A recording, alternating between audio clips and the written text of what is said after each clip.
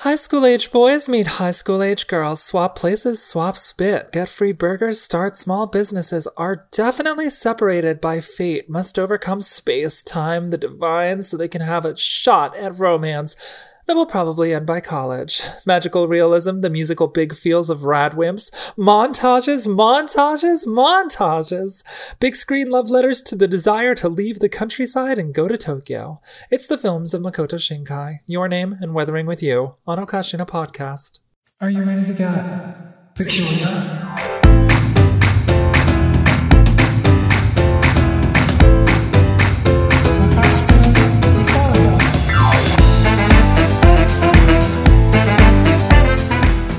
Everyone, and welcome to Okashina Podcast, Anime with Friends. I'm Sabrina Ray, and with me is Dawn. Is that fun enough for you, Dawn? Oh, it is nowhere near fun enough for me. God, it's like I'm exhausted. Like you are. Just like Donald Trump must be exhausted for us talking about his taxes all the time. Oh, jeez. We're gonna get into politics on this show? I don't think so. Absolutely not. No, we watched anime about teenagers with magic realism. And that's it. That's all we do here, I guess. This week we're talking about the films of Makoto Shinkai. But before that, I wanted to, find out what else you're watching. I just finished watching the series Demon Slayer, also known as Kimetsu no Yaiba in Japanese. It is a gorgeous, gorgeous anime that is just a little too anime for me. And although I think that you could do a pretty decent podcast just talking about it, it's not that deep.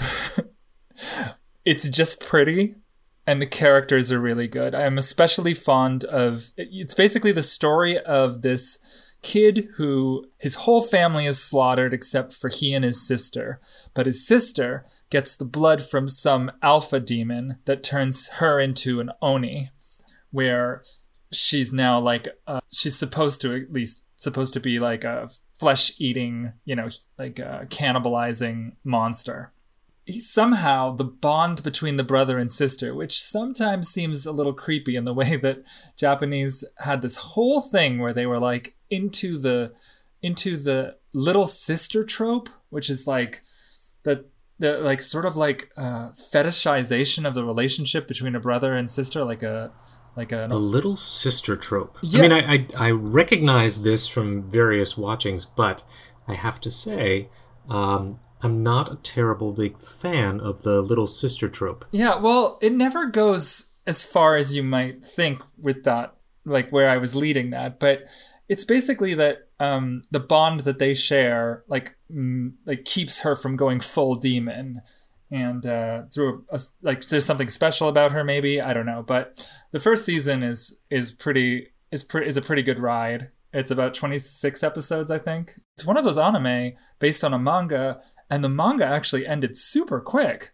Like it went 20 books, and that's it. It's typically, like something would have like tons and tons of extensions and ways of making the story longer. This one is like, we're gonna fight these like 12 like lesser demons to try to like get their blood and like find a cure for my sister, and then we're gonna take out the head demon, and there's some like training. One of the things that I really like about it is that the training sequences are accompanied often by healing sequences. So whenever they get their ass kicked, they actually have to like recuperate and like retrain their bodies a bit. So I like the concept. Yeah, like you don't see that a lot in anime as far as I'm concerned. Like a lot of times they just seem to miraculously heal until the next thing happens. Yeah, it tends to be a problem actually, because not that anime isn't already unrealistic, but it's when you bounce back in an infinite manner, it kind of takes the punch out of the fight scenes. Like, what's at stake? Yeah, right. Sometimes it's a joke, like when One Piece's Luffy eats meat and somehow recovers all of his ability and strength, or drinks milk and his teeth return. Oh well, that's Brook, right? The skeleton man. Well, it happens to Luffy as well. Does it really? Yes, I don't know if it happens in the anime, but I remember specifically the care that they paid to it in the manga where he went back and they drank milk, and then he had a gleaming, bright, full-toothed smile again. That's such a and I think they made like a specific reference to it, if I recall, something like this only happens in anime or something. That is such a Popeye moment. Like Popeye the Sailor absolutely. Man, where he like downs the can of spinach and his muscles start bulging. Oh, this is we're like 90 years old. This is all fake. Oh, I mean, gosh. I do not want to get into the list of personal ailments that I'm currently undergoing in my advanced years. Oh my but goodness. It's more than zero. I have been... Try rubbing some spinach on it. So I'm going to just briefly relate what I have been watching recently, which admittedly is not always anime. I'm thinking about... No, that's fine. Go ahead. Looking into Black Clover, if only because my oldest son recently finished One Piece, but I don't really want to go down that road with him because the youngest one is reading it. So there's some push to watch Black Clover, which I think is available on Hulu. My wife and I recently finished Dark, which is a very interesting sci-fi Netflix show, which I thought was very, very intelligent, well thought out, and unified set of 3 seasons that it has a definitive end to it. As you mentioned, like there's not going to be any additional seasons, and you would not expect there to be. No spinoffs. I don't know, but one thing I did find fascinating about Dark is, in fact, if I took certain scenes and took the level of content that they were relaying in those scenes, I'm like, this is really boring. What they're saying here is trite or not interesting. But in the whole sort of dark, plotting ethos and environment that they create, it works beautifully. They really do a very good job in that particular show, and I can highly recommend it. I believe you're watching this as well. The Boys? The Boys, yes. It's one of my favorites. My wife has not watched any of it. So I am going to, because we just finished Dark, I'm going to make her watch season 1 so that we can both watch season 2 together. Oh, that's great. Season 2's been really good so far. I'm looking forward to it. It's got I'm curious. There was something as well on Netflix similar to this, like The Magicians or something, was it? Did you watch that? Was that any good? I didn't watch The Magicians, but I've heard that it's better than it initially appears to be. Like, at first I thought there were so many shows that came out in the post-Harry Potter, like, wizarding world thing that happened that, like, were, like, trying to edge it towards adults. There was this show called The Secret Circle, I remember. There was a bunch of them. And The Magicians came out at the tail end of that. And my friend was like, gotta watch it. And I was like, I don't know. It looks kind of soap opera-y. It almost looks like The Vampire Diaries, but applied to witches. So I was like, maybe, maybe not. Like, I loved, like, there was a show called The Vampire Diaries. It was based on a book called The Vampire Diaries, which was based on a series of letters written by Emily Dickinson to Lord Byron Tennyson called The Vampire. No, I'm just kidding. Goodness gracious. You almost had me there. I did, didn't I? No, he didn't write a bunch of letters called The Vampire Diaries. Although, remember that movie, Abraham Lincoln Vampire Hunter or something? Yeah, there was that one. Similarly, and not to take us too far, but the Umbrella Hunter Academy, what is that? Oh, that's I originally was interested in that because it was written by Gerard Way from My Chemical Romance, and I'm totally emo for that band, but it turned out to be pretty interesting. It's just not, I don't know. There's meat on the bone, but for some reason, it's just not nourishing. It's not a satisfying meal? It's not a satisfying meal. I don't know why.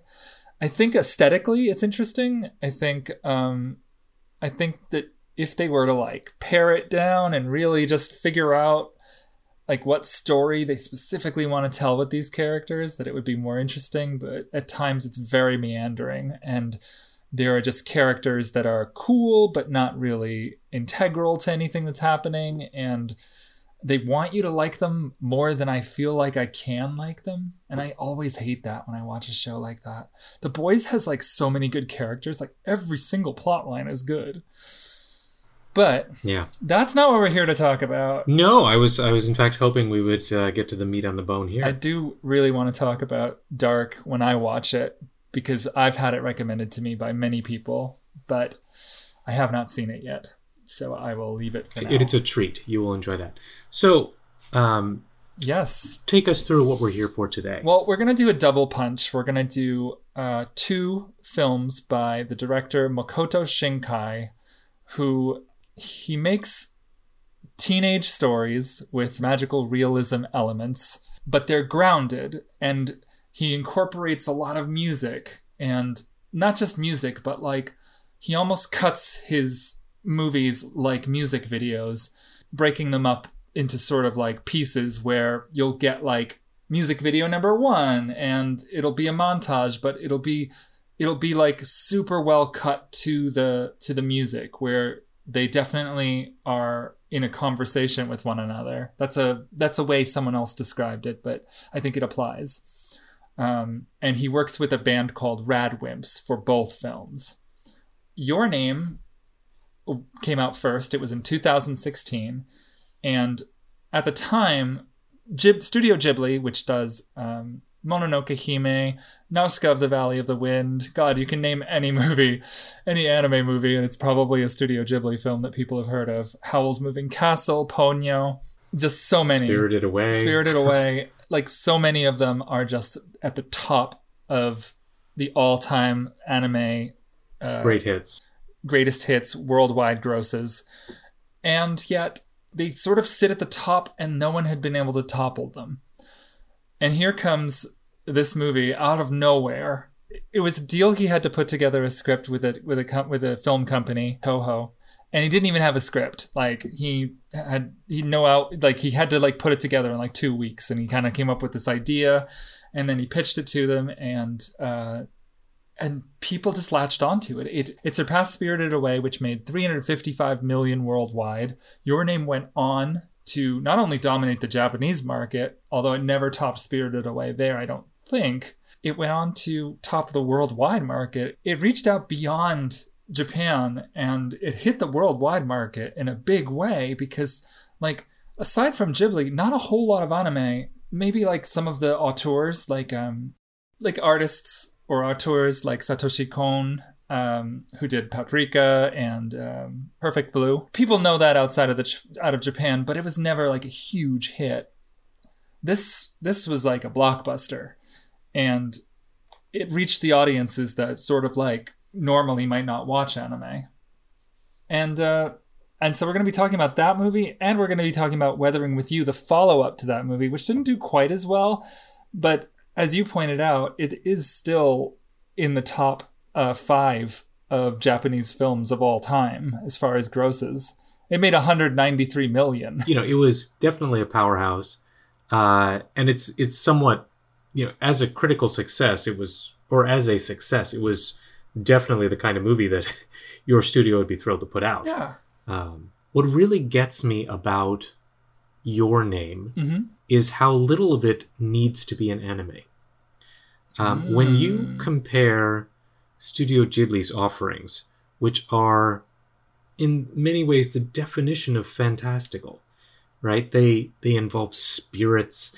They Flying involve is a big one. Yeah, the arcane. They involve mystical elements, or just they are not grounded in sort of the reality and mundanity of everyday life. And I would definitely argue that is a central theme of both Your Name and of Weathering with You, in that it has fantastical elements. Of course, most movies have something like that, but these could easily be acted out as regular movies that are just acted with regular souls, and there's no, there's very little required in the nature of fantastical elements, or you're not creating a whole elf world or giant wolves, or in fact there's more fantastical features in Weathering with You than there is with Your Name, I would argue. And you could easily do Your Name as a straight acted movie. There's stuff like that, there is. And then there's a few moments in each film that do take you sort of into the fantastical in a way that is full of spectacle, and just like it would cost so much more money to sink Tokyo underneath the water, or just look at the climactic scene of Your Name, where the comet is coming down and it turns into this animated storytelling where it's clear that it works really well in anime. Yeah. My main point is... No, I totally these get are it. much more main... Yeah, no, I know you do. It's much more mainstream. It is a... Oh, definitely. And it's grounded... It's a fantastical take on, what's wanting to transcend the everyday boundaries as opposed to living in an alternate world, which is what I really feel like Studio Ghibli did and does. And there's still a tremendous market for that. But I can see why these movies touched a chord for the more mainstream audiences. I would call them crowd pleasers. It seems like they exist in a world where adults can be trusted and they're working towards the benefit of other people. And everyone is good. Nobody is trying to purposefully derail things. And the characters are sort of pitted against forces that are way beyond their like human reasoning. So like in Your Name, they're pitted against time because the two characters are 3 years apart and they're separated by this gulf of time, which kind of ensnares and coils, and their lives kind of intersect and overlap. And in order to survive the climax of that film, they have to find a way to connect across these obstacles. The thing is, you look at the characters like the father or the grandmother or the people or like the kids who bully her, kind of. Like there's a character named, like if we want to talk about it a little bit, the story is basically that there are two characters, two teenagers. There's a girl named Mitsuha who is a shrine maiden who lives with her grandmother and her little sister Yotsuha. And then there's a boy who lives in Tokyo with his dad. I don't think we ever saw his mom, but he lives with his dad and he goes to high school there. And it's kind of like the girl is in the countryside and the boy is in the city. And there's sort of not a longing for the other side, but they get to sort of experience what it's like to be somebody other than themselves because they are routinely switching places. And they're trading back and forth lives by the day. So like one day the boy Taki will jump into Mitsuha's body and mess things up for her, and then one day Mitsuha will jump into Taki's body and mess things up for him, or maybe even improve them. Like when Taki's in Mitsuha, he's like a really good basketball player. Girls fall in love with him. And when Mitsuha is in Taki's body, he's suddenly so sensitive and in touch with his feminine side that he's able to win over the untouchable, the unreachable beauty at his work, at his part-time job. And yet they're also able to screw each other's lives up because, it's weird that Taki suddenly starts talking with a strange accent. He starts sitting like a girl. His friends think he's kind of going crazy. And Mitsuha starts like throwing like little spasms, not spasms. She starts throwing these little like fits, like at art when she's criticized or something, or she'll wake up every morning and touch her breasts. And her little sister, there's a gag that goes through the whole movie where her little sister will just come in and just be like, she's nonplussed, but she's kind of shocked. Like she just thinks her sister's dumb. Yeah, she thinks it's disgusting. She's like, what are you doing? Like every morning or every other morning I walk in here and you're groping yourself. Like, does this need to happen? Yeah.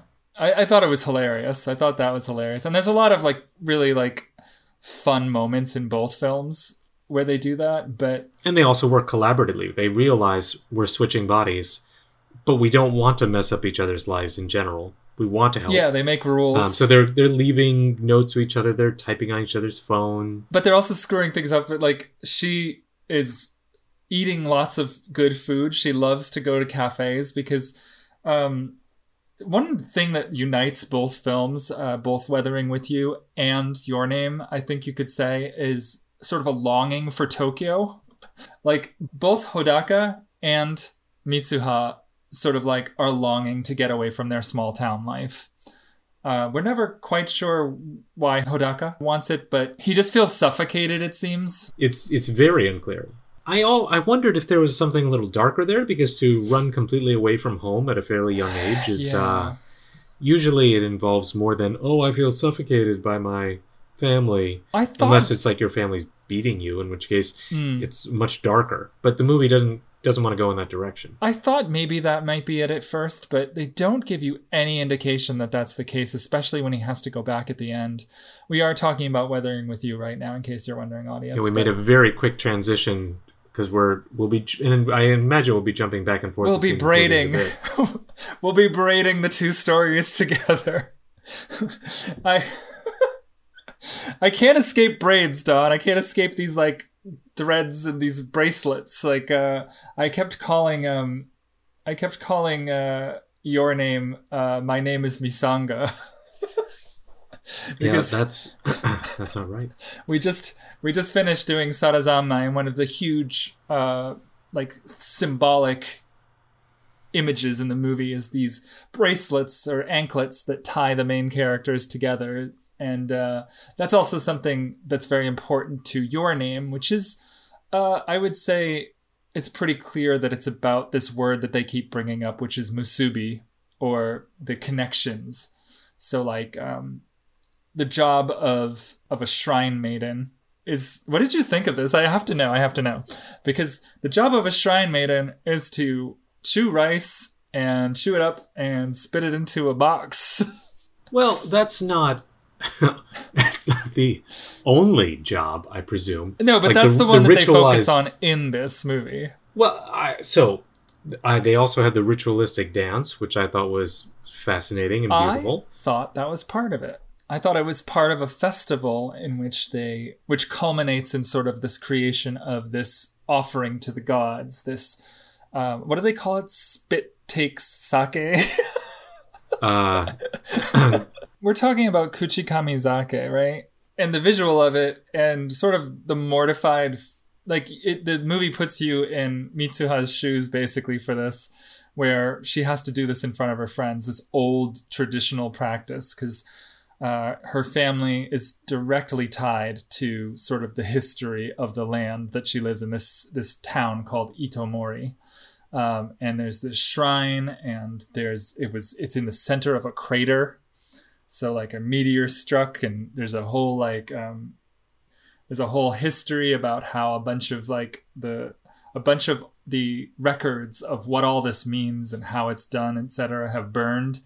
But there is a sense with her and with the boy character named Teshi, who also lives in the town, that they're supposed to take on these traditions, and that might be part of why, Mitsuha does want to escape, is that she's sort of bound by these things that are old. Like, she also has to braid these bracelets using this old weaving technique or braiding technique. Yeah, so I do think she felt stifled by her... Stifled, that's a good word for it. Quaint and, bucolic town. Well, right, because they show us, like, at one point Teshi offers to take them to a cafe when he finds out that they're kind of bummed.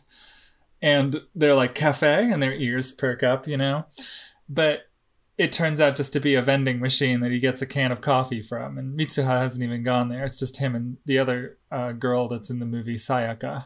I would say, I feel like across both movies, cafe has a different meaning. Like, when I think of a cafe, it's relatively humdrum, just like a little corner coffee shop. It's almost like a date spot in Japan, like a hangout date spot. It's the Applebee's of Japan. Except super expensive, as you saw. Yeah, they're expensive, and I'm guessing the quality of such things is better in a cafe than we might expect. Or at least more stylish. At least more stylish. Yeah. No, probably better. Better is a good word for it. I would go with better on this particular. I'm often wrong, but I'm gonna stick with better on this one.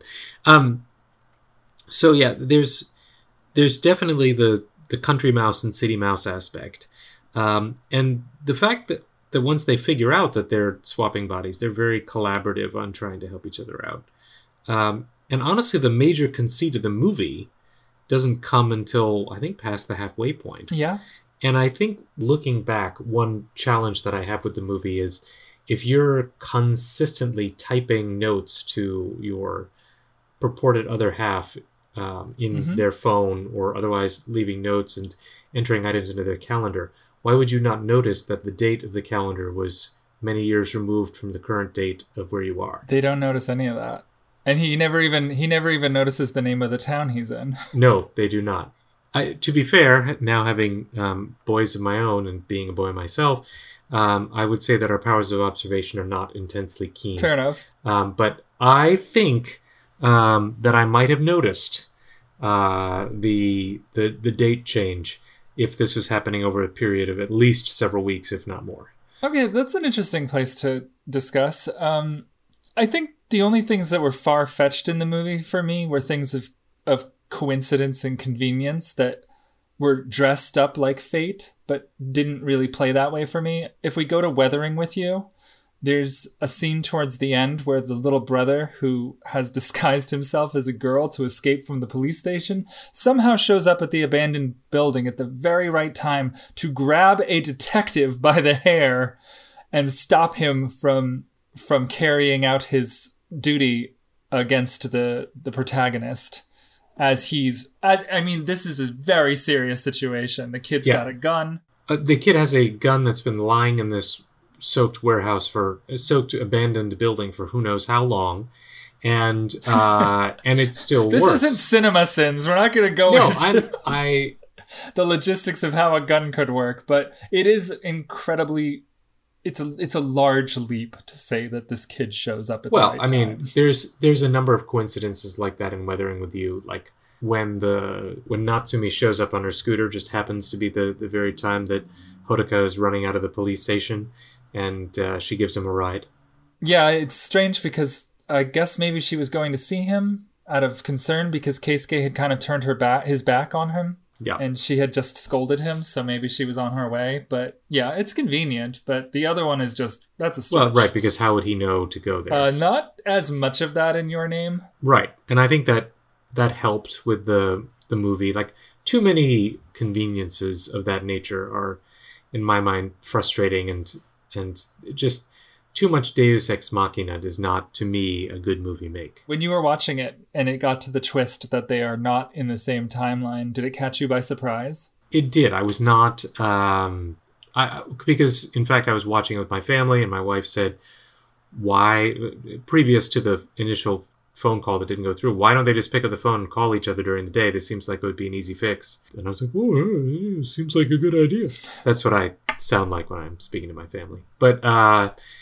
no, I did not see it coming, and therefore it was a pleasant twist in the sense of like, oh, I'm surprised and shocked that we're going in this direction. I like that the twist comes, and instead of being this, it hits really hard. It comes because the character is kind of trying to find the girl, and he goes on this odyssey with Okudera, his senpai from the restaurant, and his friend Tsukasa in tow. And I love the whole montage of them like goofing around while he's trying to like seriously do this investigative journalism thing and find this town that he only knows it from drawings that he did and like piecing together like ideas of where it might be based on geography. But he goes on this odyssey to this town and he ends up showing the picture off, and his like at his lowest moment, a woman recognizes it as Itomori, and as soon as the name is uttered, every single person except him knows exactly like the history of this thing, because it was this huge news thing that the comet had fallen, and everybody has that aha moment where they're like, oh my god, don't you know about that? Like the comet that crashed and like blew up a town? Like 500 people died. It was this huge tragedy. And somehow he kind of like had glossed over it in his brain.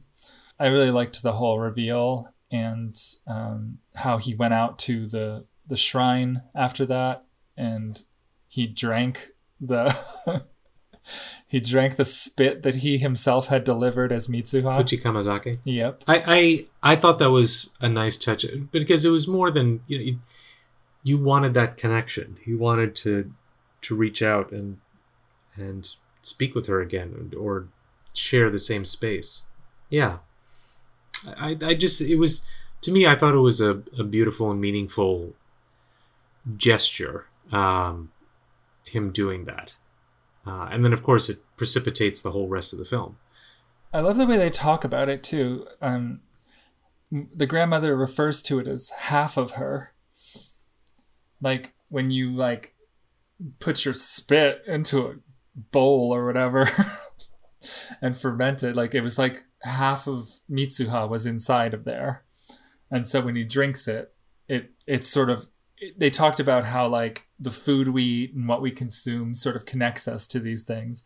And by giving it to the gods, it connects you to the gods. It connects people to the gods. And a shrine maiden's power, I assume, like, real or not, comes from the connection that they have with the celestial or the beyond.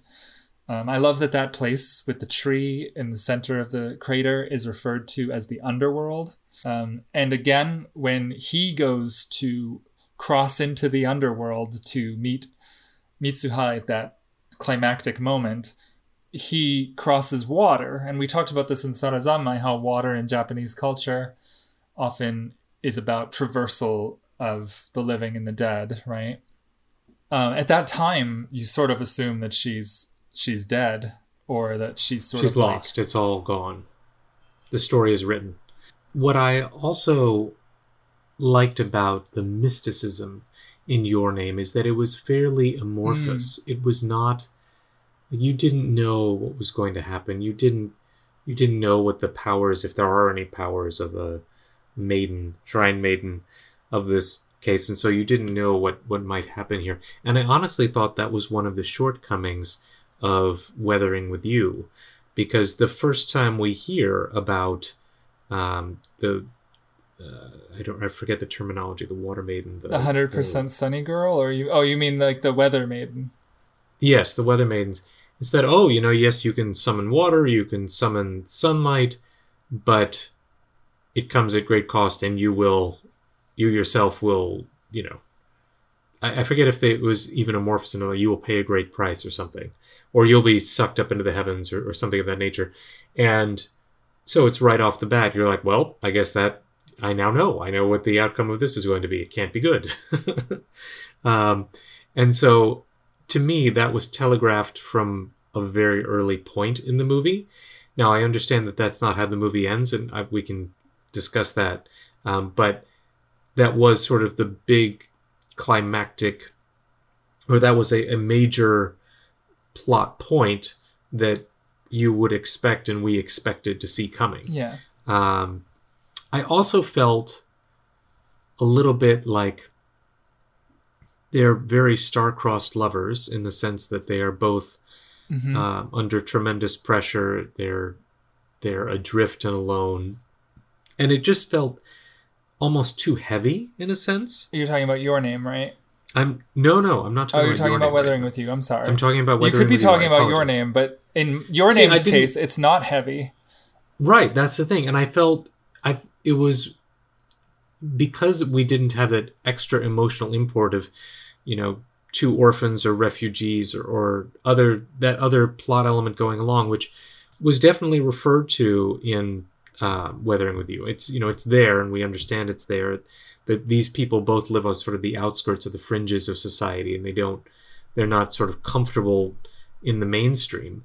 But it almost didn't, like, I don't know how well it gelled, or I didn't feel like it gelled it didn't gel as well. Looking back on it, I really don't have any criticisms of it as a plot point, but I just felt like it was a bit emotionally heavy in a way that didn't result in any particular payoff to me, in that I wanted their emotional connection to be the same, or I felt better about the emotional connection in in Your Name, where they were not encumbered with what's really sort of dark and heavy emotional themes. Now, we don't know that about the male actor in Weathering with You, but the female actor is, as we find out, she's younger than she's represented. She's taking care of her brother.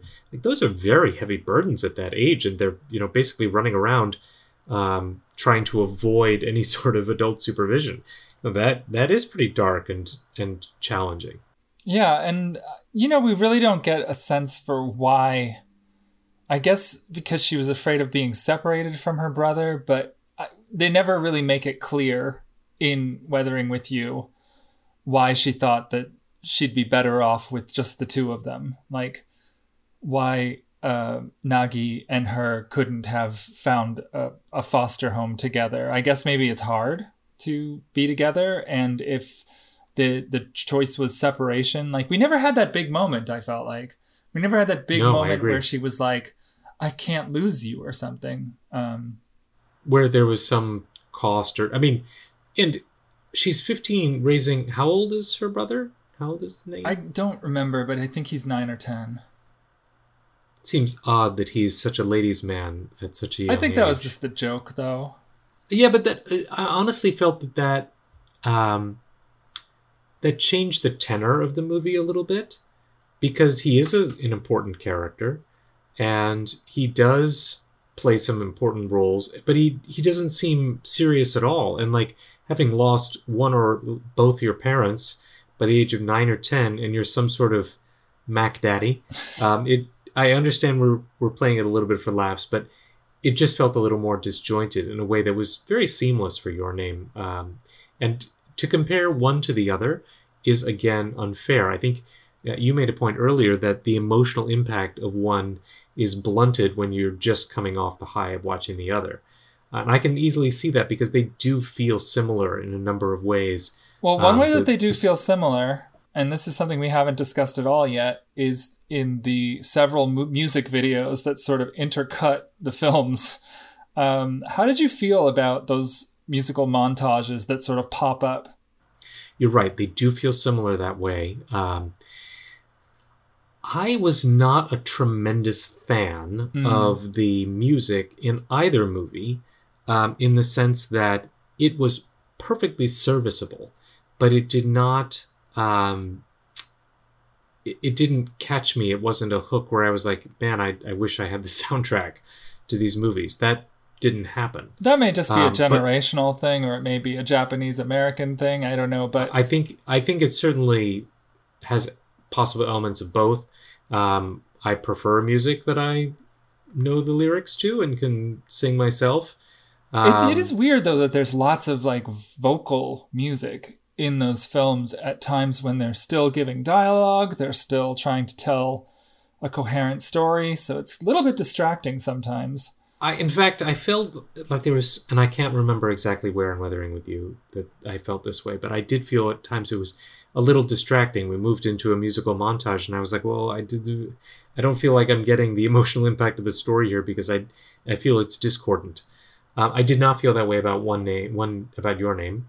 I felt that movie was more seamless in its application of these elements, and it felt like more of a romantic film than Weathering with You did. Oh, really? Interesting. They're both love stories. I mean, both people in those movies cross heaven and earth to find the other. You were saying earlier that like Your Name was not as heavy as Weathering with You, and I would agree, but I would also say that at times the relationship feels cursed in the sense that they're wandering and they have this name in their mind, and it's almost like a Greek tragedy in a way. Yes, I would agree with that. I think it's a really excellent, point of the story, although one does have to point out that writing I love you instead of actually writing your name as Taki did was a complete boneheaded move. Like, you could have saved yourself a tremendous amount of pain if you just written your gosh darn name down. Yeah, I wrote dumb teen at that part of the movie. Yeah, and that's precisely, but I honestly feel, and perhaps this is a culture clash. I'm coming from my Western society, and the idea of a love story of between a 16 and a 15-year-old while certainly plausible, they're struggling with such large other issues. Like, they're just trying to survive out there. Yeah. And so I feel like it's harder for me to say this is an unvarnished love story when it's also a story about survival and human connection. And, I would expect those two to be in their lives for a good period of time. But I feel like, you're still growing for so much longer after that. Your personality is nowhere near fixed. Yeah. I feel like Hodoka and Hina, Hodoka and Hina just can't. They just don't have. They're not fully fleshed out characters, or fully fleshed out beings, I should say, such that they can make an informed choice. Like, this is somebody I want to be with. Like, I don't feel like they've. In fact, I think Hodoka hadn't been in any relationships previous to this. Well, that's sort of the uniting force between the two movies, is sort of a dumb love that you just want to scream from the top of a building. Like, if you look at the end of Weathering With You, for everybody else except that one boy, that looks like he's about to commit suicide. He runs to the top of this building to where this red gate is, and he literally jumps off the building. But instead of dying, like, he believed in his love, and he's rewarded with a trip to the sky and to the clouds. He's transported to the where, what a gorgeous like visual Vista. All of that is. Oh yeah, and I have to say the animation and the conceptualization and visuals that were presented in Weathering You were spectacular. Yeah, I would even say it's more spectacular than Your Name. I would agree with that. Which saves most of its spectacle for the very end. I felt that, but I felt the story in One Name was stronger, and honestly, story is what makes a movie.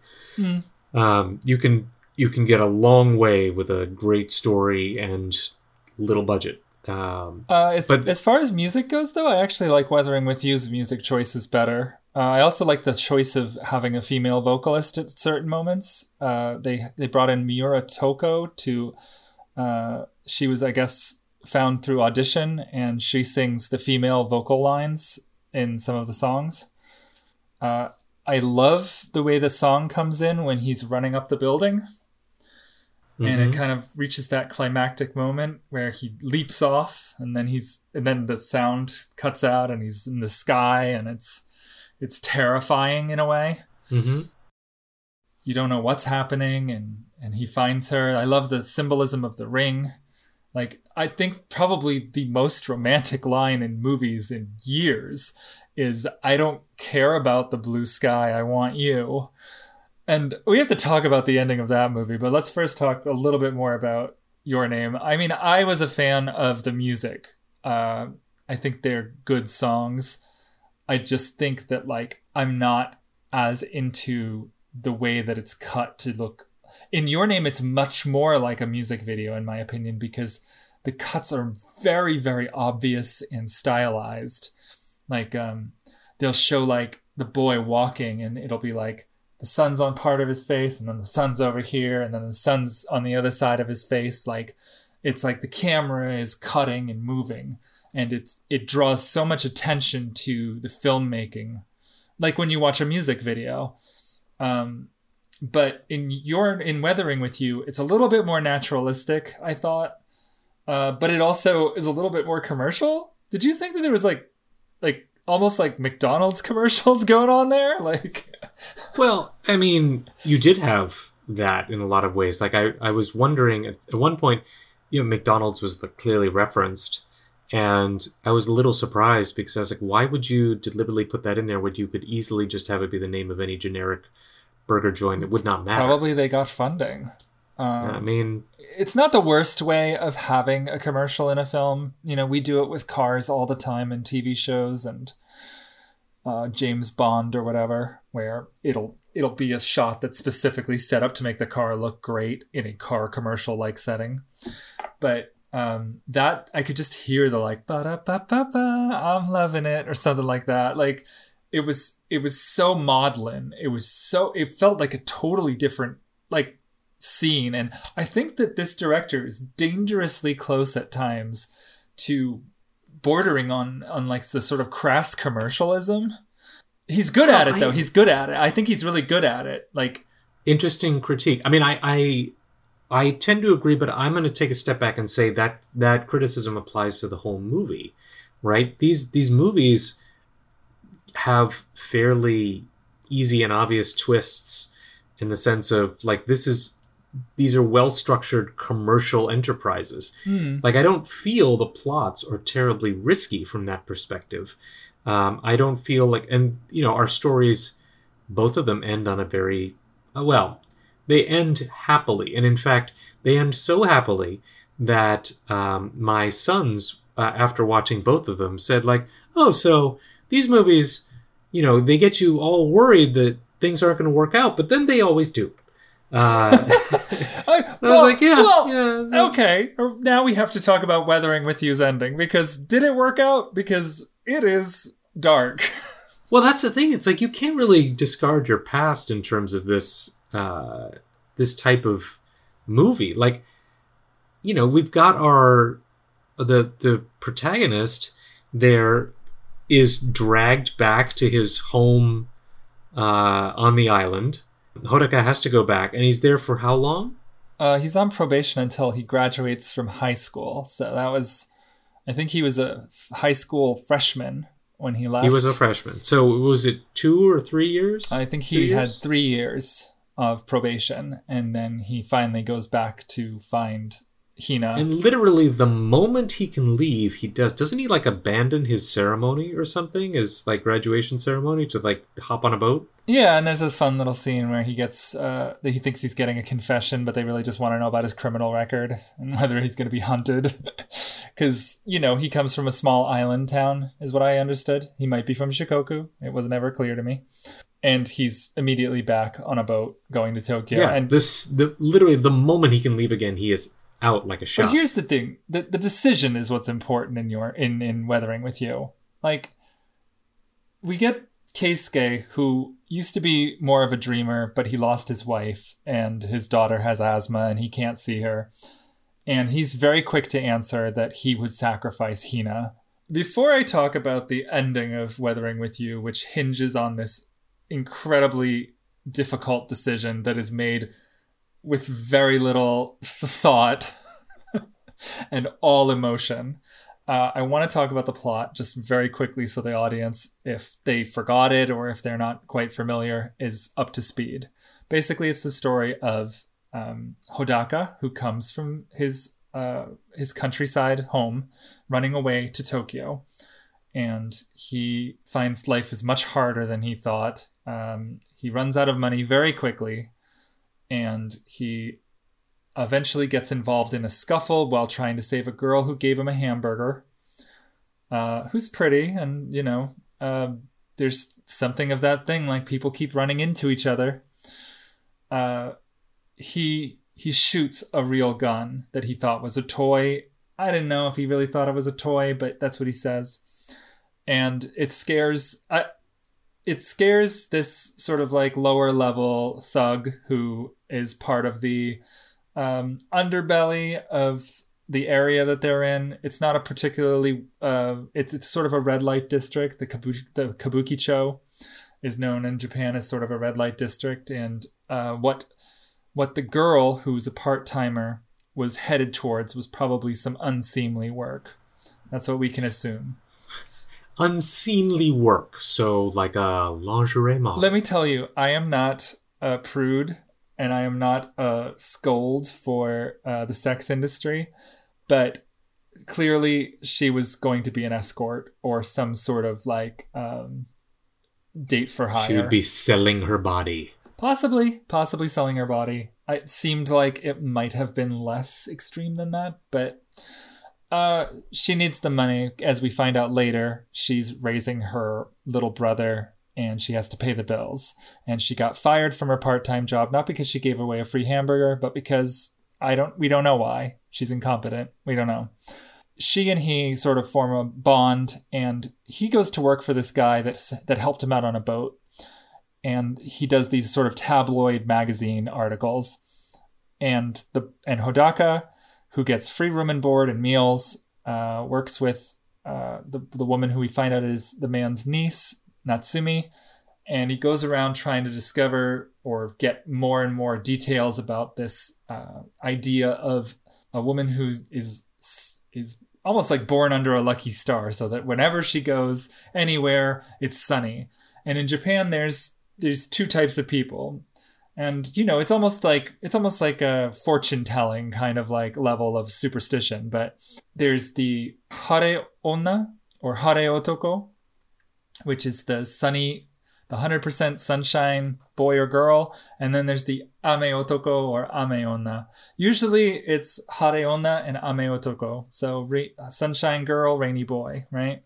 Even there's a joke that the band Radwimps, who does all the music in these, whenever they do a concert, it rains, so they're known as rainy boys. The rainy boys. Rainy boys, basically, yeah. He finds out that this girl that saved him is the real deal because she goes to the shrine on top of this abandoned building and prays for a sunny day, and it comes. And so, without really trying, he sort of stumbles upon the person he was looking for. And doesn't she tell him that she can cause that to happen? I don't remember if she does or not. I don't know if it's I think important, she does. I think she tells the story that, she gained this power and she relates the story that she saw this shrine and she went there and wished, because the last thing she wanted was to be able to walk with her mother again. That comes much later, though, when she reveals that. Oh, okay. But she just doesn't talk about her mother until later in the film. And I didn't realize that the movie starts with her listening to her mother's EKG meter. It starts with her in the hospital by her mother's bedside. And she runs out of the hospital into the rain and goes to the shrine. And she prays there. And there's a scene where it looks like she's in the sky briefly.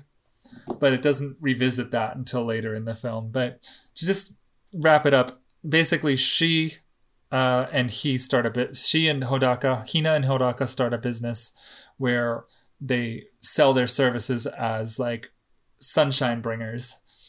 And then it turns out that every time she's been using this power, she's been sort of like using up the magic that there's like using up her. There's like a contract between her and the sky, whatever power the sky has, or whatever. Like there's dragons and fish in the sky. Well, yeah, that's never really explained, is it?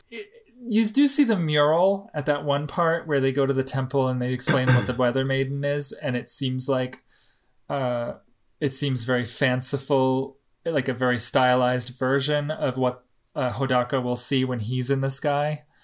Well, they talk about the fact that you could have a whole ecosystem on a cloud and it's been unexplored and we don't know. And then there's the couple parts where like there's the water squid that vanish, almost instantaneously after they've landed on Earth. So there's an implication of a weirder and wilder world up there that we just don't know anything about. It's a very non-human world. Yes. But weather maidens are apparently sacrificed to assure that there'll be good weather. At one point, Hodaka, he gets the choice, like she asks him point blank if he wants to have good weather again. And he doesn't really think about it. He just kind of says, yeah. And then they spend a night together. I know I'm glossing over a lot of stuff, but I want to get to the ending. They spend the night together with the little brother in a nice hotel. It's kind of like their last hurrah. And she disappears. And we knew she was disappearing. She said she was disappearing. We're told about the Weather Maidens and how there's a price to pay for messing with that kind of power. And she's gone. And he gets arrested by these truancy officers, which are so dedicated to their job. It's kind of comical. I don't know. There were this many problems with truancy in Japan. Like these guys are using closed caption videos and they're tracing down. There's a whole force on the ground to capture these truancy subjects. again, they're presented as obstacles, but they really are trying to do what's best for everyone.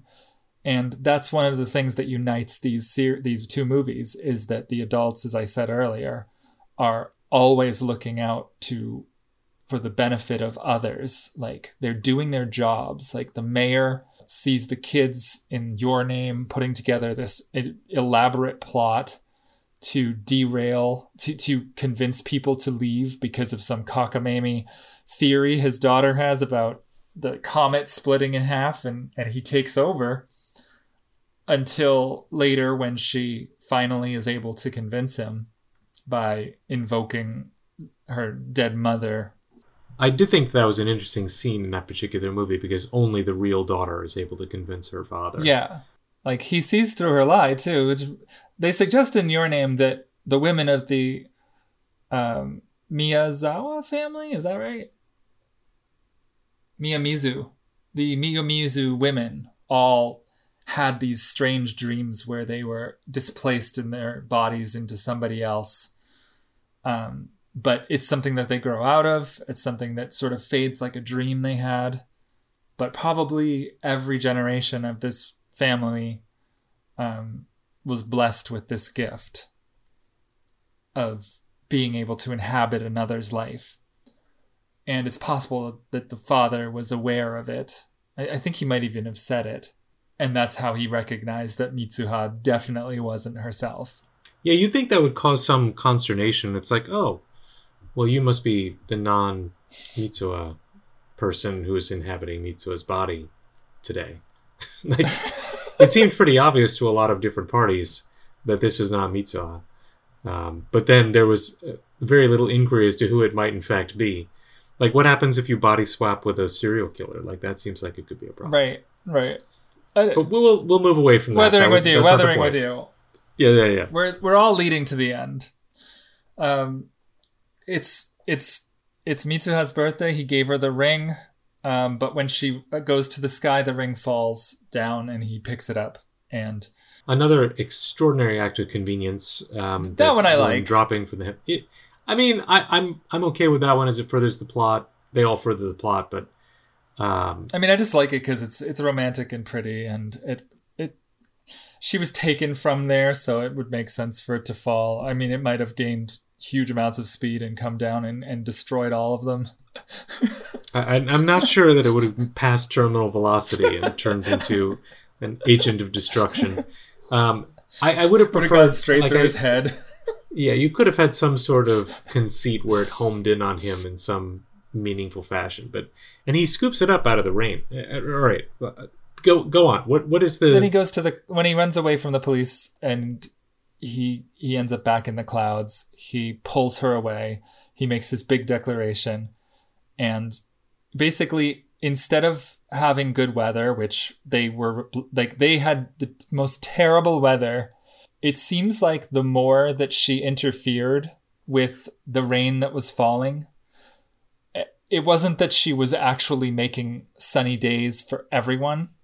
She was making sunny days by shifting the rain to another place. And there was a huge storm building above the heavens, which Hodaka gets a vision of, that was going to come down upon them. But because she sacrificed herself, the gods are pleased, and sunny weather comes back to Tokyo. But Hodaka makes the choice not to let everyone have their sunny weather, but instead to bring climate change upon everyone.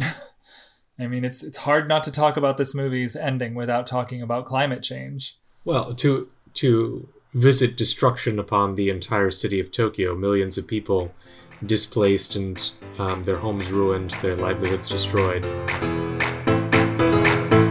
Hey there, I'm Marn, and I've got a new podcast right here on the Orange Groves Network. Every other Thursday on Dead Letter Society, I'm going to invite a friend into my library of terror to discuss a piece of horror fiction. We'll tackle topics like, why does Stephen King like evil clowns so much? Why is IKEA so inherently scary? And why don't young adult publishers like the horror genre? You can even read along with us week to week and weigh in with your own opinions on the Orange Groves Discord. So check out Dead Letter Society, a horror book club podcast, on the Orange Groves Network website or your podcast provider of choice.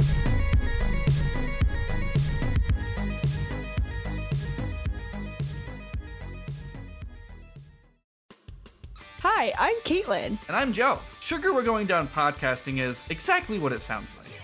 Each week, we get a random Fall Out Boy song and discuss it in various ways, such as... What are its merits musically? Is it a bop? Does it have chugs? Its lyrical complexity. Sometimes Pete writes a triple entendre, and sometimes he doesn't even finish the first entendre. Does the video make any goddamn sense, though? Usually no. How gay does it make us feel? Usually a lot of gay. Subscribe on Apple Podcasts or your personal podcatcher of choice and get a new episode every Wednesday until it kills us. Caitlin, is this more than you bargained for yet? Honestly, it already is.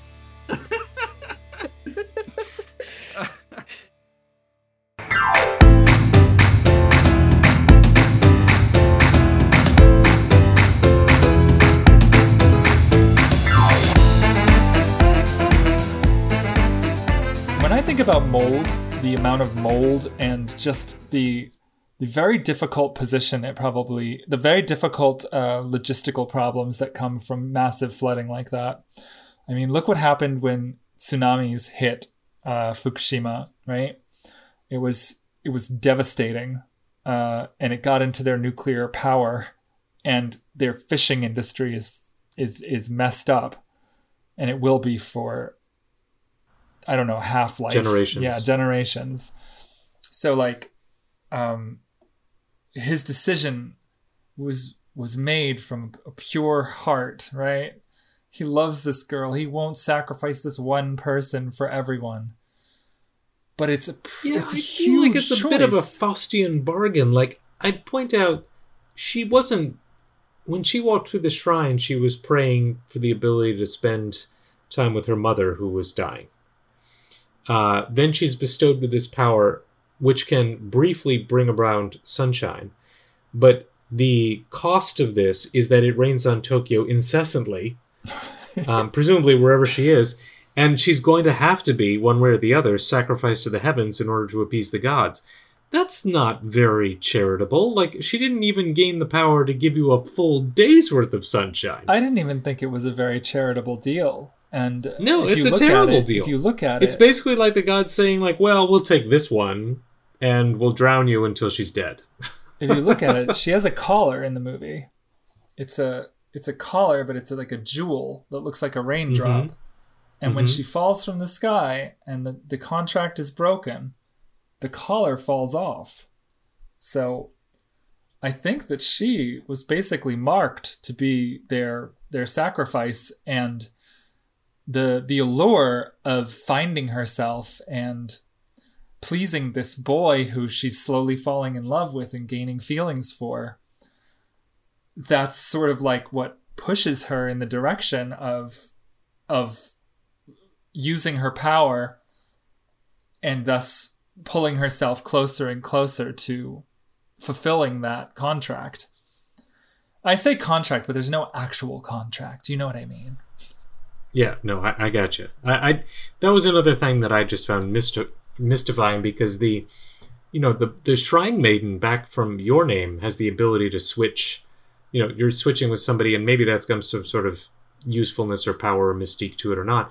But it's not the X-Men. No, it's not the X-Men.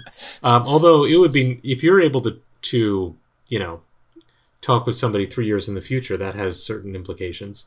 The power in Weathering with You is really kind of a serious bummer. Like, you want to talk about power? It's like, well, I have this power such that I can make it sunny every now and again at the cost of destroying wherever it is that I live under perpetual rain. That's a bad power. I liked it, though, in the sense that, like, the movie was about kind of spreading these patches of happiness to people and warmth. And so it convinces you for a while that that's a good thing. But the sunny weather in the climax where he's looking up and he's lost her, where Hodaka's looking up at the sky and he's lost her and it's sunny, that sunny weather hurts, man. Holy shit. I had like an ache in my heart. I agree with you. And, I thought the only sop to this was when, I do not recall with whom Hodaka was speaking, but it was at the end of the movie when... What's a sop? a bone, throwing a bone to the reader. Oh, okay. Or to the viewer. The only thing you've got is that somebody says, this cannot be your doing. Weather patterns change. Used to 200 years ago, this was, one of the rainiest areas in the world, and now it's just returning. So, you're not causing this weather. It has nothing to do with you, which is presumably the truth, because otherwise, they do have mystical powers beyond their understanding. Mm-hmm. Which, of course, we see that they have mystical powers, so the whole thing is a little like... The implication is to throw doubt on just how much power we're talking about and to cause self-doubt in Hodaka. But then he's like, no, we did change the world. But I sounded something very weird. It's like, yeah, you changed the world, but for the unequivocal worse. You destroyed an entire city. And presumably there's some sort of like new desert that's been formed out there. Like there's no more monsoons in India and the whole country's turned into a barren wasteland because all the water is now pouring on Japan. I missed that. No, I'm just speculating. Oh, gotcha. If you take rain away from one place. I could see it. I could see that being the case. Like I was saying, it is about climate change in a way. Like if you could avert climate change by making a wish and sacrificing someone, would you do it?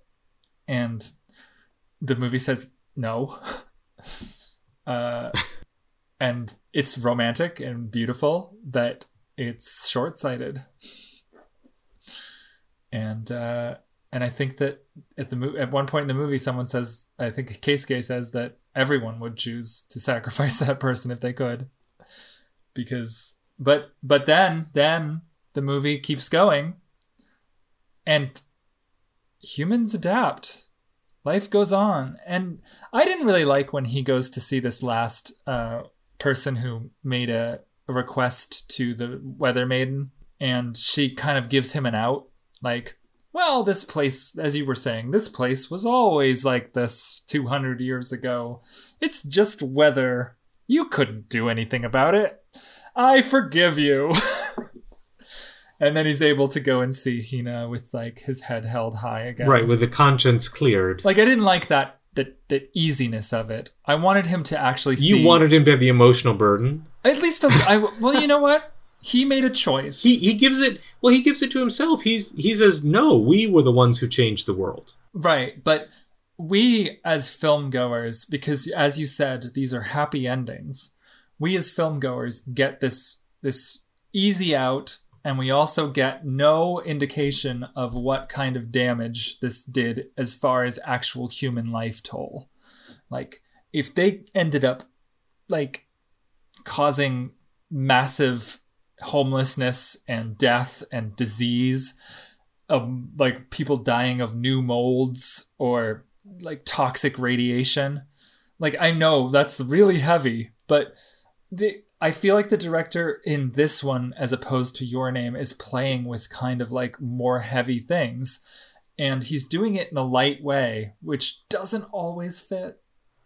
Well, it doesn't fit here. But I still love the romanticism of it. Well, I mean, it's a fairy tale. They're both fairy tales in a way.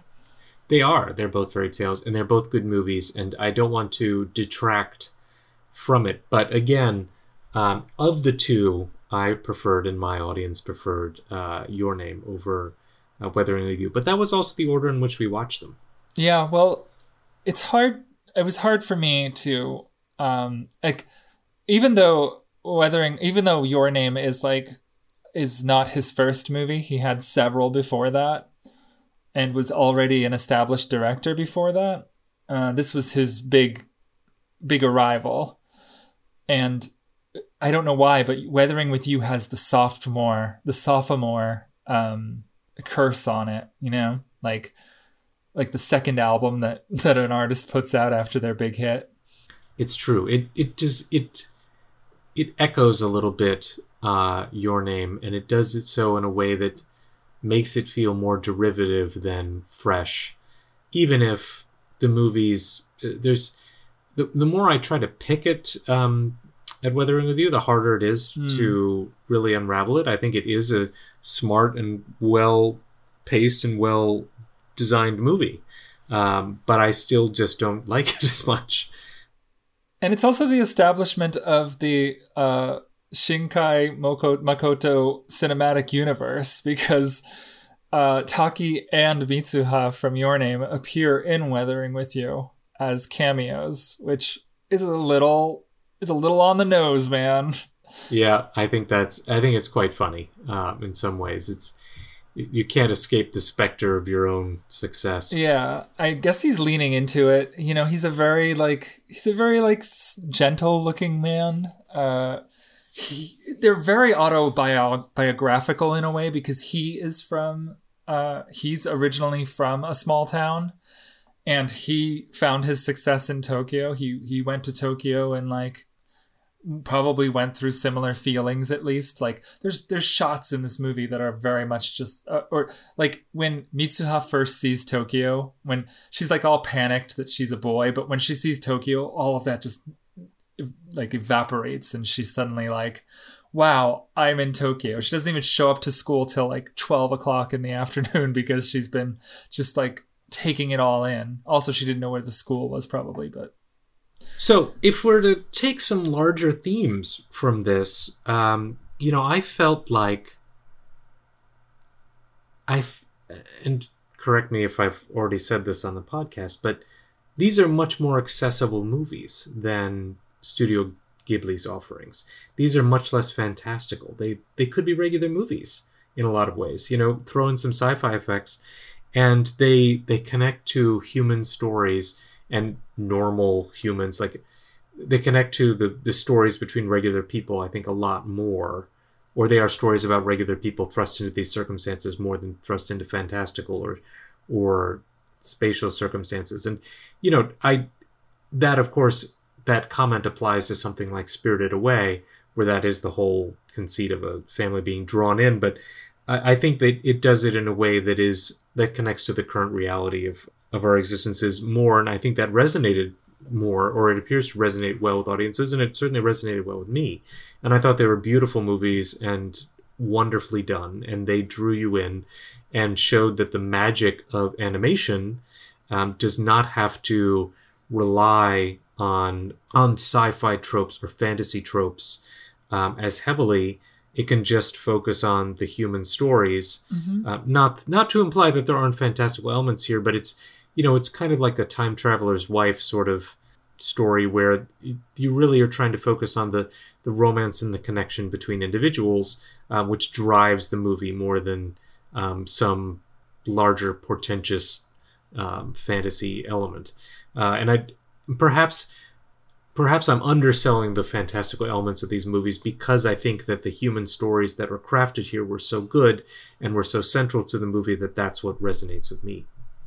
I agree 100%. I don't know if I've thought about what they mean overall, because they're just such good-natured films. They both act as coming-of-age stories, which is something we've dealt with before on this show. But in this case, we're taking them from their sort of fumbling teenage years into something more adult, something more permanent, but encapsulating the good parts of who they are and bringing it into these new people. The story of Hodaka is about a boy who arrives with nothing, and he puts in so much effort to improve himself and reach new potential. And he goes from living in this guy's office and doing little chores and things, and getting paid an absolute criminal wage, and not being able to break an egg over a bowl, to being able to chop green onion with the best of them, to being able to he puts on a suit later in the movie. He gets a blazer. He arrives and he realizes his potential in Tokyo.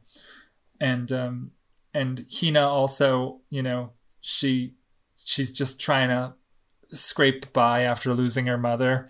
And she's trying her best, but she's not necessarily doing what's right for Nagi,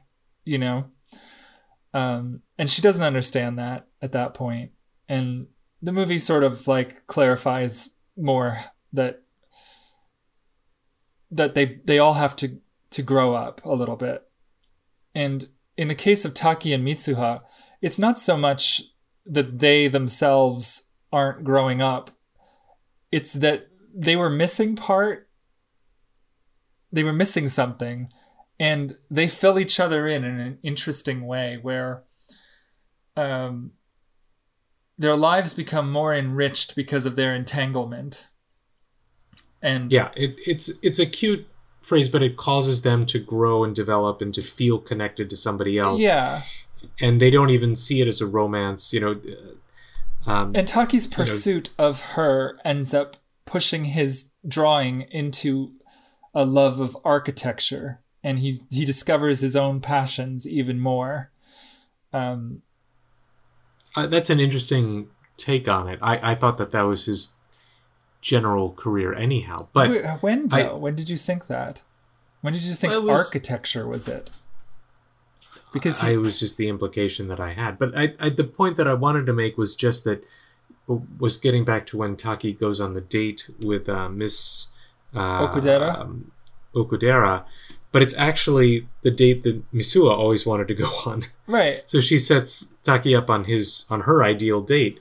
And it's clear at that point that the desire should really be that they go on that date together. And it's not Miss Okudera who should be there. Yeah. Which is obvious even to Miss Okudera. Yeah, they start crying independently of each other. Either talking about that or thinking about it, or just like later when they sort of end up confessing to each other. Well, he confesses by writing on her hand, but he was going to tell her. Yeah, no, bring it back to, what do we think is going to be the future for this director? And I think these are beautiful stories, and he could continue to make these kinds of stories, derivative actions for them, and probably continue to be at least moderately successful for the rest of his career. Do you think this has larger implications for him, for animation? I want to hear what you think. I think that Japan was desperately looking for what comes after Ghibli, because as strong as Ghibli is, as much money as they make, they can't keep it going forever. They can't be relevant forever. Hayao Miyazaki has retired like 3 times. And his the people inheriting his legacy, including his son, have not been able to draw the same numbers as he does in many cases. But they still do well. I'm not saying that they don't have more gas in that tank. They still have films coming out.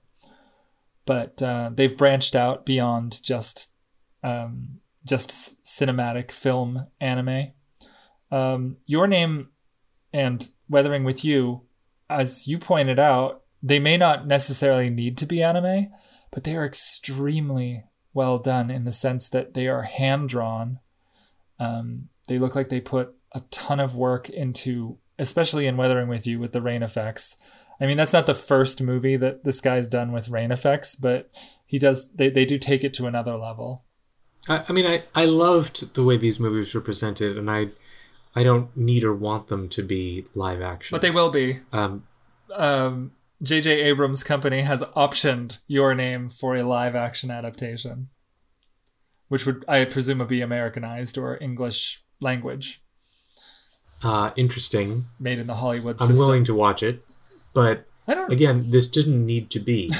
And what I hope is that director. I mean, really, what's interesting to me is not repeated echoes of the past. It is the new voices that step up and say something new. And I'm hopeful that this will inculcate more people to take a risk on animation in terms of their development media. It has in a lot of ways, I would say. I've seen a lot more films that don't need to be either licensed properties or obvious licensed properties, like the new Naruto film or whatever, or a Dragon Ball film or a Doraemon film. Like, I've seen more and more artists coming out again and finding success. It's interesting that you would ask what's next for this guy, because he's made 2 movies about a boy and a girl in high school, and they're a little pondering, and they're a little navel gazing.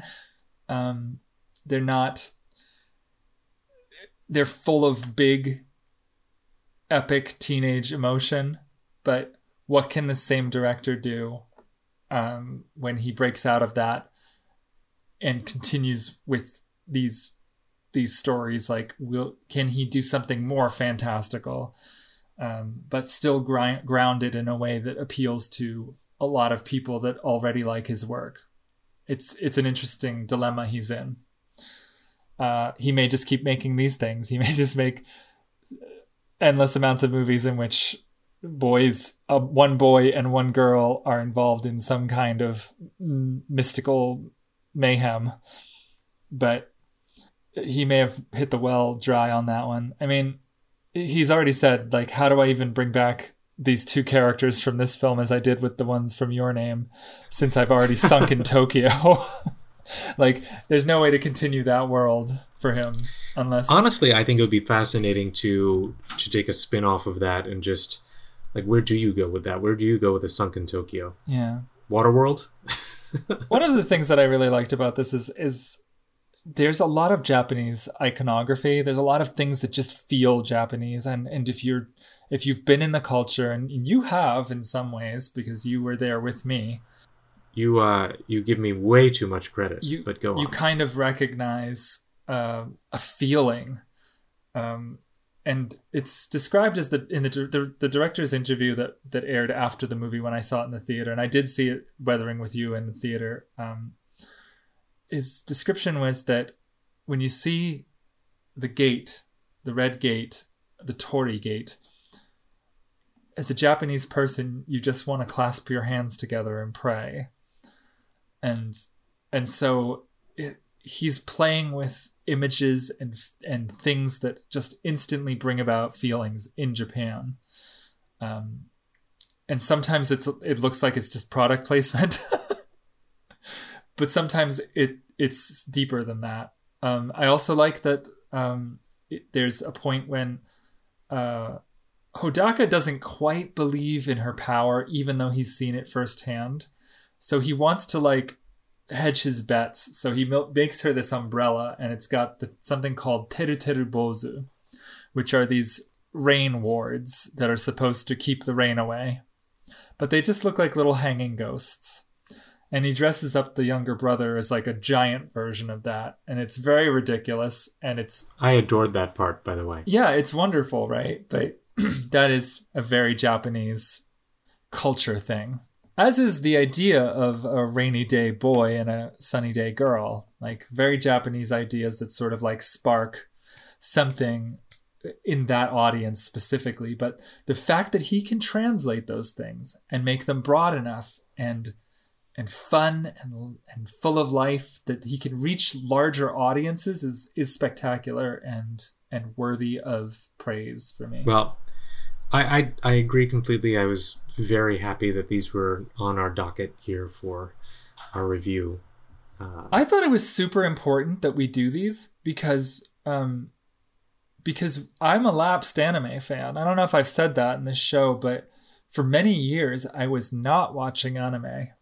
And it was because I felt like I was just repeating things over and over again. Like, I knew the beats, I knew the way that shonen manga would play out. Like I'd gotten sick of the grind of anime, and I'd gotten sick of some of the tropes that had been like endless. And I wasn't really fair to it because I had been a huge fan when I was in high school and college, and when I lived in Japan, but eventually I just sort of fell off the anime wagon. And Your Name was one of the reasons that I came back on, and it's important that we talk about these films and these directors because they're sort of the new class, and we can bring a lot of our experience of watching older anime to these new things and find like what new things these directors are doing.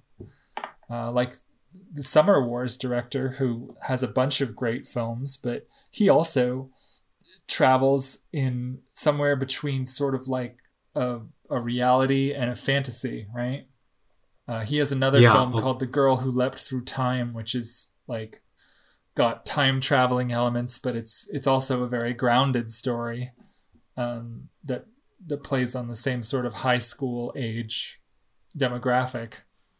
I think, that's the direction I do hope that we go and continue to go. This has been a fantastic journey for me because you are the guide and I, but the wayward soul following along behind. Well, I have to think that eventually you'll be like, I want to do this series, and you're going to do it because I've already done all these dumb series that you like. Maybe, but I feel like there's such a repository of wonderful anime out there that I still feel like a kid in a candy shop. I don't feel like a jaded old hand. No, not at all, right? Yeah. And so, to me, I'm not sure I'll ever feel the need to force us in a particular direction just because of how interesting and wondrous the journey is. So I just came upon in my notes the alternate title for Weathering With You, and I called it Much Teenage So Rain.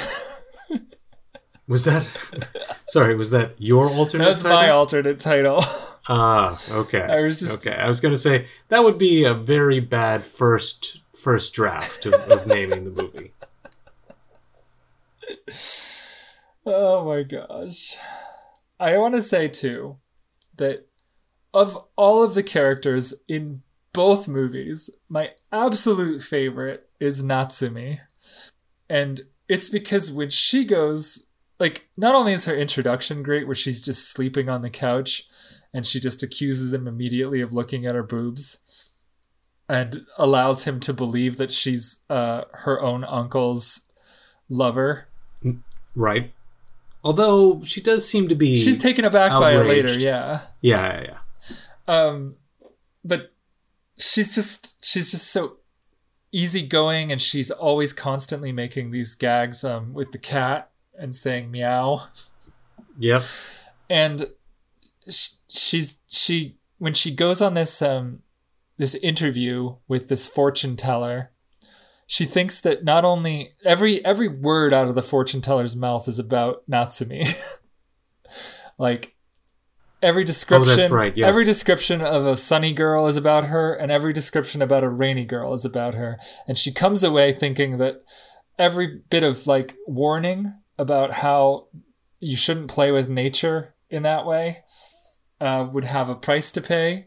She thinks that it's a warning to her, and she's just a joy to watch on screen. When she goes on her job hunting, I love that she's all she just keeps repeating the same thing, this is the place that I want to be, and she gets more and more violent about it. I very much liked her. I thought she was a very fun character. And then even when she's helping Hodaka escape, and they're riding along, and she decides she's going to run through that big puddle or the sunken street. Yeah, she was she's kind of like a manic pixie girl, honestly, but that's not doing her justice to call her such. She's a little bit. You know what I thought of? There's an antiquated expression that seems to have come out of vogue because of its cultural appropriation relation to Native Americans, but oftentimes we would say that she is she's like my spirit animal. Natsumi is like my spirit animal. I can see a lot of qualities that either I have at moments or that I aspire to in some way. It feels like she speaks for some side of me. I think there's a Natsumi in everybody.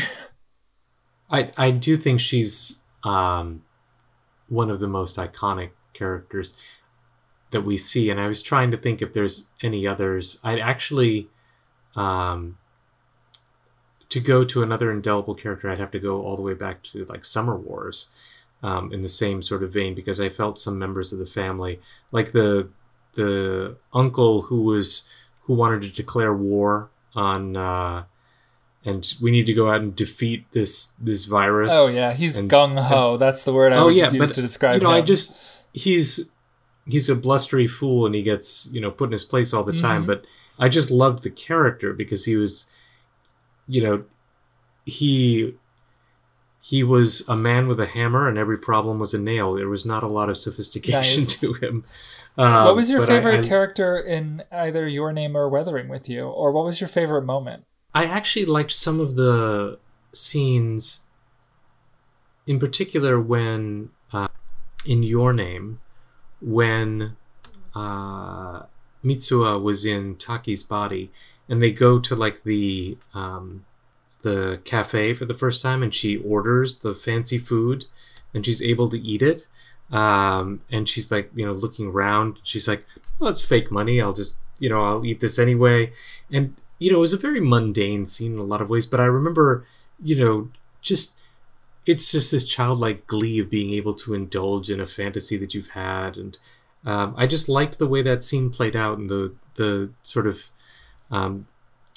it was something that stuck with me about that particular movie that I really liked. I liked that scene, and I actually noted the editing in that scene because there's a really fun edit where she takes a Instagram photo or a social media photo of the food, and after she takes the photo and removes the camera, there's that little magic trick where the food is gone. So they don't show her like eating it.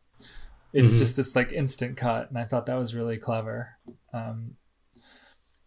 So I watched the Japanese versions of both films, and the actors, I believe, in both films are either first timers or they were found through audition.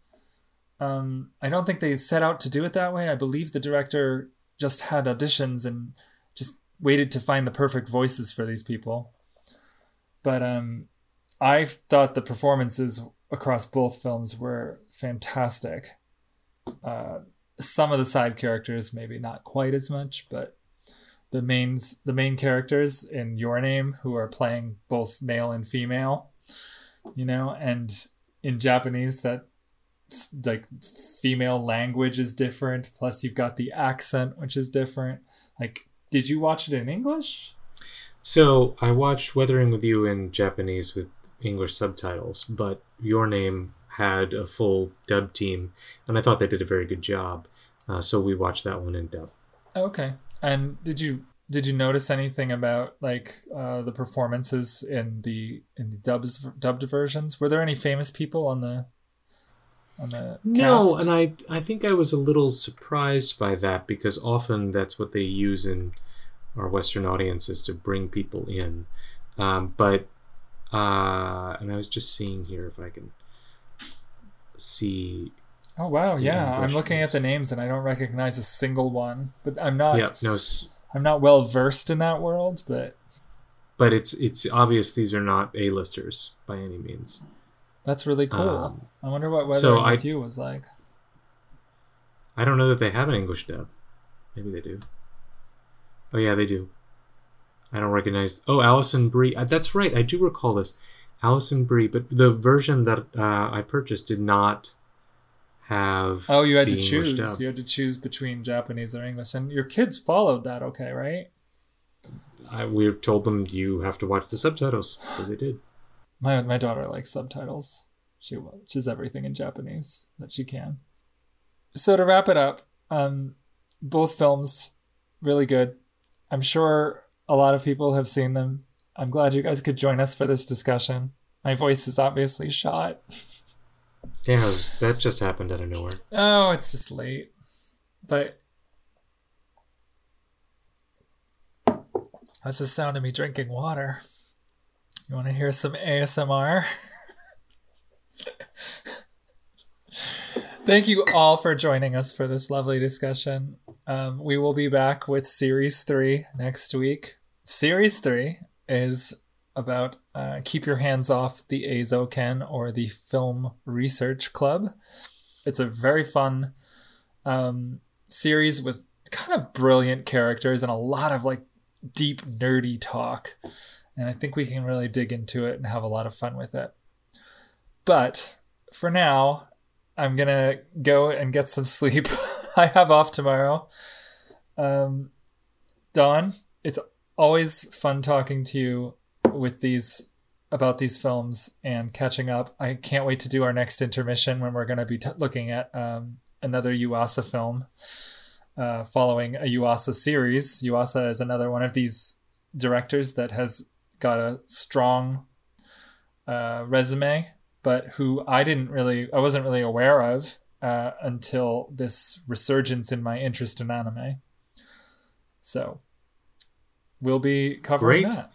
I am very much looking forward to it. Thank you as always, Sabrina. You're welcome, as always, Don. Thank you all for listening. This has been Okashina Podcast Anime with Friends. You can follow us on twitter.com. That's a website where you can social your media. It's at /OKASHINAPODCAST podcast. Well, don't put podcast twice. I said it weird. See what happens when you do that. Yeah. You can also support us by going to our Patreon. That's through the Orange Groves Podcast Networks. That's orangegroves.com/ Wait, no, it's not. It's not that at all. It's patreon.com/ the Orange Groves. And you can also follow us, give us money by buying us a coffee on ko-fi.com. That's the same spelling, Okashina Podcast. And, if you want to just come and give me a back rub and tell me I'm pretty while stroking my hair, I wouldn't mind that either. I don't know if there's an easy website to go to for that. Oh, no. I don't have an OnlyFans yet. Oh boy. Wasn't going there, but here we are. Don, do you have an OnlyFans? I do not. No, too bad. It has been awesome. We'll see you next time. Except we won't see you because our eyes are in the back of our heads. You should have just said you were struck blind. I should have quit while I was ahead. You should have quit many moments ago.